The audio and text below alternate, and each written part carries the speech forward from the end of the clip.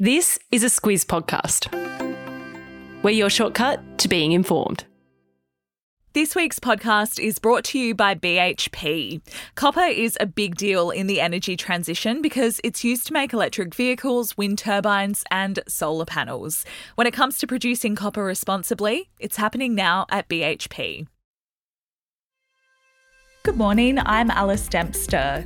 And I'm Siobhan Moran-McFarlane. It's Monday the 28th of November.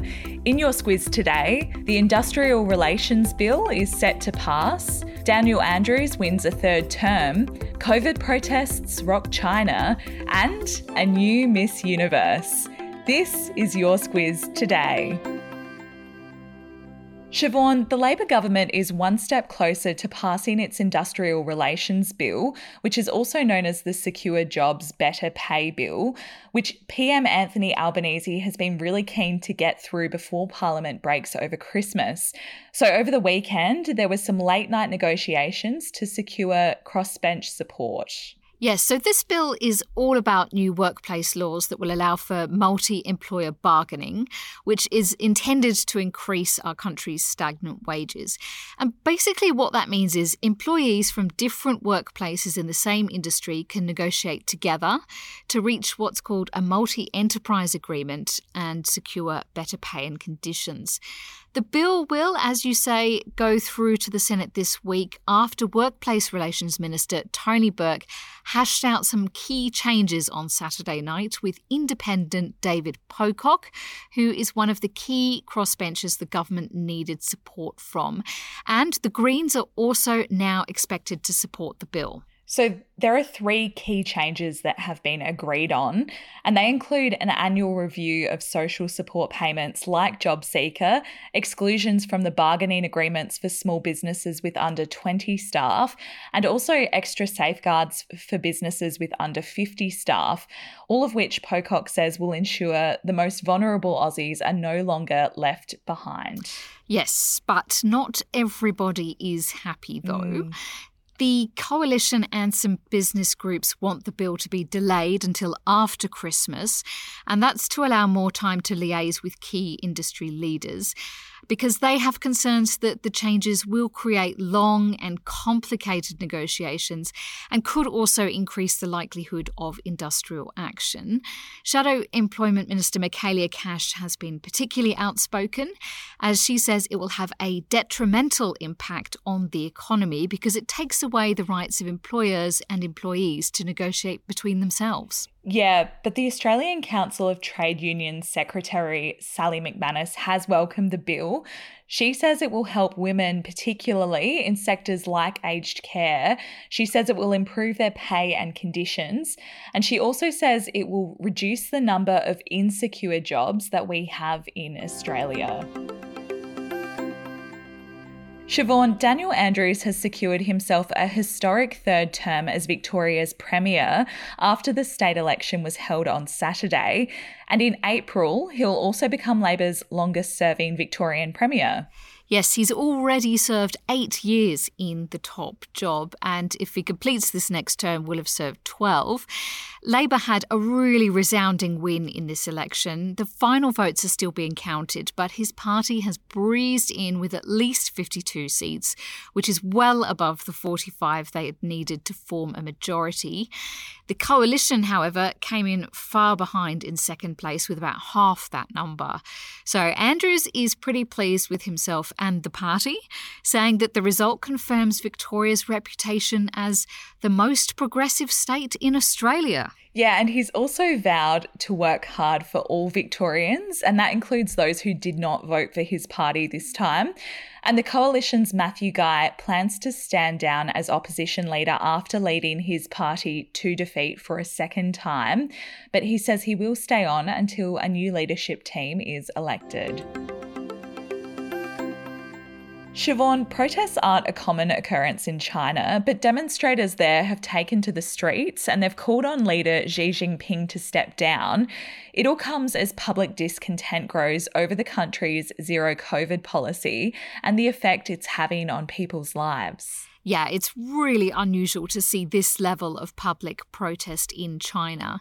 And this really started last week when tensions boiled over after a deadly apartment building fire killed 10 people and injured at least 9 others in the western Xinjiang region. Now, a lot of people blamed the country's stringent COVID restrictions, which have been in place for nearly 3 years, so a really long time. And they say that those restrictions delayed firefighters from reaching the victims and even stopped people from escaping the building. Yeah, but local officers have denied those allegations.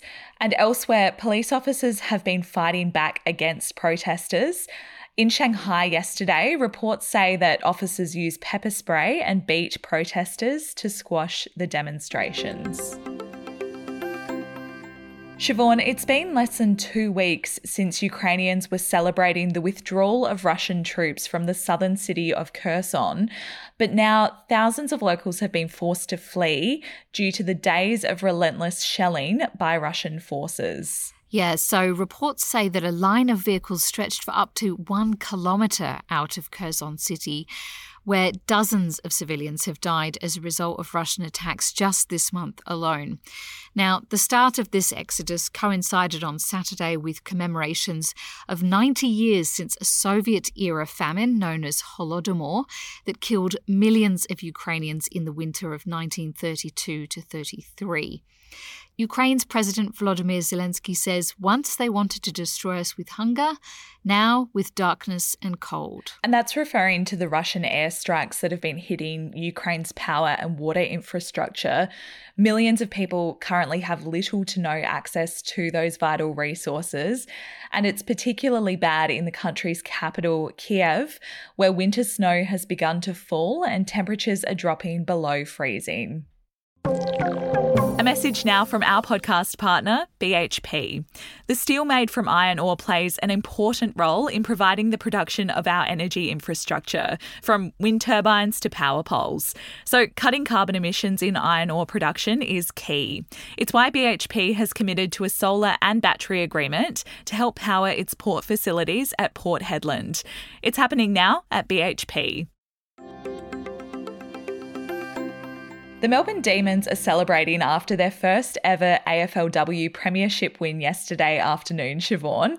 They managed to hold off the Brisbane Lions with less than a goal between them at the final siren. Oh, Alice, what a match. It was so good.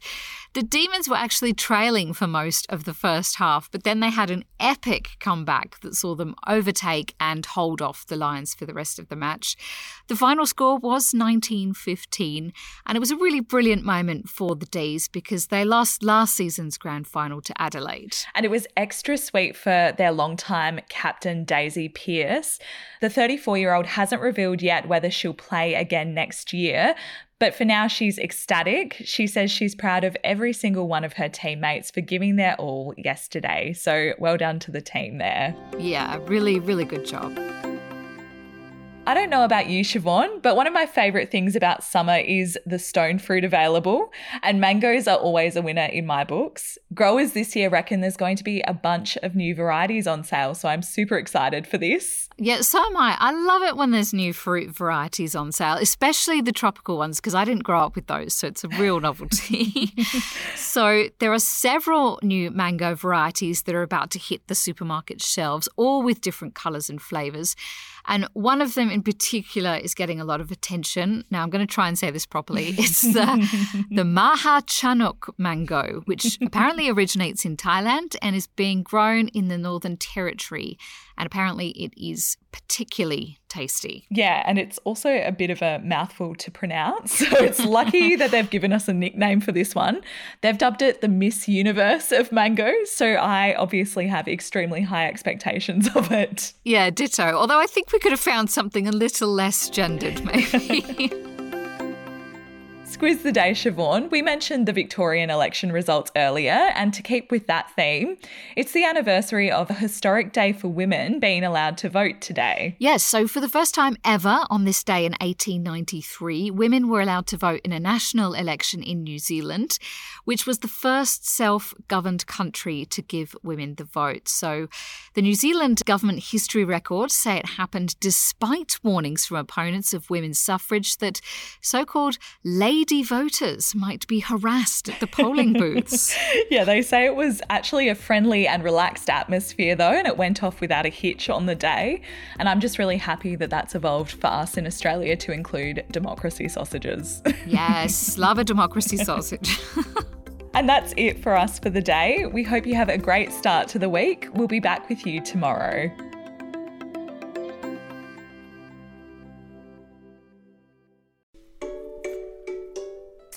Hello, it's Bryce here from Squiz Kids. Kids and fiscal policy go together like peaches and cream, which is why we're excited to present a special Squiz Kids Q&A this week with Federal Treasurer Jim Chalmers. It's the podcast where the kids of Australia get to ask the questions. Tune in to Squiz Kids today to find out how the notorious BIG has helped shape next week's budget, why the Treasurer considers himself more of a three-pointer than a slam dunker, and why his toenails will be painted with glitter nail polish next Tuesday when he stands in Parliament to hand down the budget. Plus, there's a cheeky question in there about his leadership ambition. All part of our mission to engage kids in the wider news agenda. Check it out in the Squiz Kids podcast feed or via squizkids.com.au.